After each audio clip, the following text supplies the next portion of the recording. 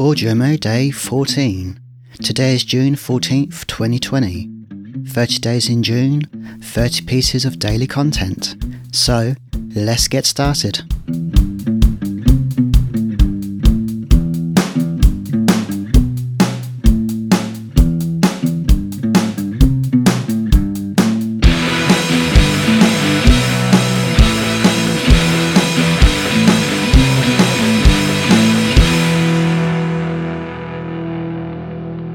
The devil might be in the detail, but the progress is in the principles. From as far back as I can remember, I've always been the type of person who questions authority. Maybe a large part's curiosity, since I've always had a curious nature. Another part is, I seem to have been driven by humanism before I knew what it even was.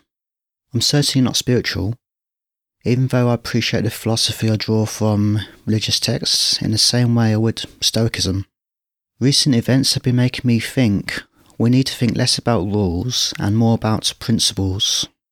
Now more than ever, with recent events, I think that it's more important deciding what those principles we follow should be.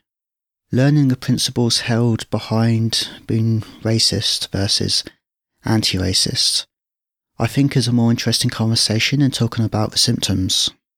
If we look at design, then you don't create art simply by making a blob of paint or writing content. We'll put aside literacy or even calligraphy for the sake of entertaining this point I'm making. Design develops into art based on the relationship between form and content. Paul Rand said, "A work of art is realised when form and content is indistinguishable. Without content, there's no form. So when form dominates, meaning is blunted." Think about an advert which tries to be artistic, but you're left wondering, what was it really about? There wasn't enough content to communicate meaning, so this is an example of what happens when form dominates. Without form, however, content dominates. The outcome of this is that interest lags. An example of this can be reading terms and conditions. There isn't enough to make it interesting. This is probably a reason why airlines don't just provide you with a list of safety information, they also demonstrate how to use the seatbelt, what to do when oxygen masks drop down, where to find your life jacket, among other things. Some airlines even try to make it more interesting. If we look at Air New Zealand as an example, who have based their safety video around Lord of the Rings. So, the relationship between form and content is impacted by understanding the vocabulary of aesthetics. This includes things such as order, variety, contrast, symmetry, tension, balance, composition, scale, texture, space, shape, light, shade, and colour. That's not including the others which don't immediately come to mind. Everyone has their own idea of what design is, although people can't articulate what it means when something is good design without knowing the vocabulary of aesthetics. Limited understanding of something is due to a limited vocabulary, which is common of many things.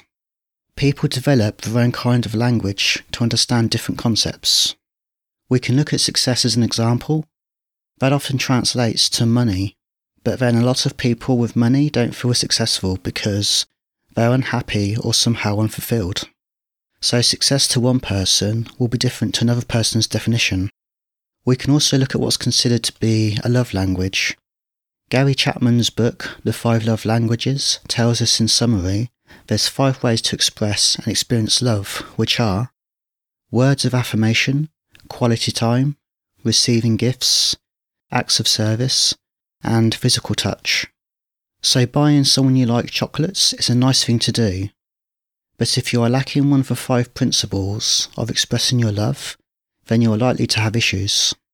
This has led me to believe that it's not just enough to simply follow rules. We can look at Christianity to add to my point if we look at the 10 Commandments.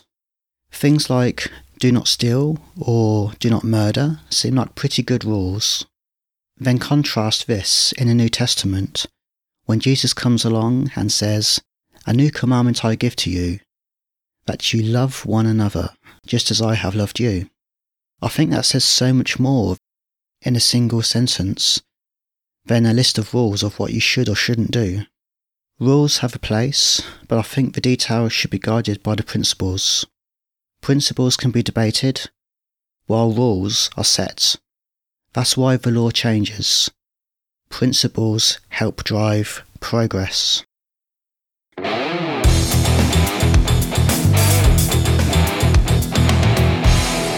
That's it for now. If you have any comments or questions, remember you can find me on Twitter at DeanIsme, spelled DENEISME. If you want to listen to more of Dean Talks or other fine podcasts, then you can find them on thegreatshows.com. I'm Dean Gibson, signing off.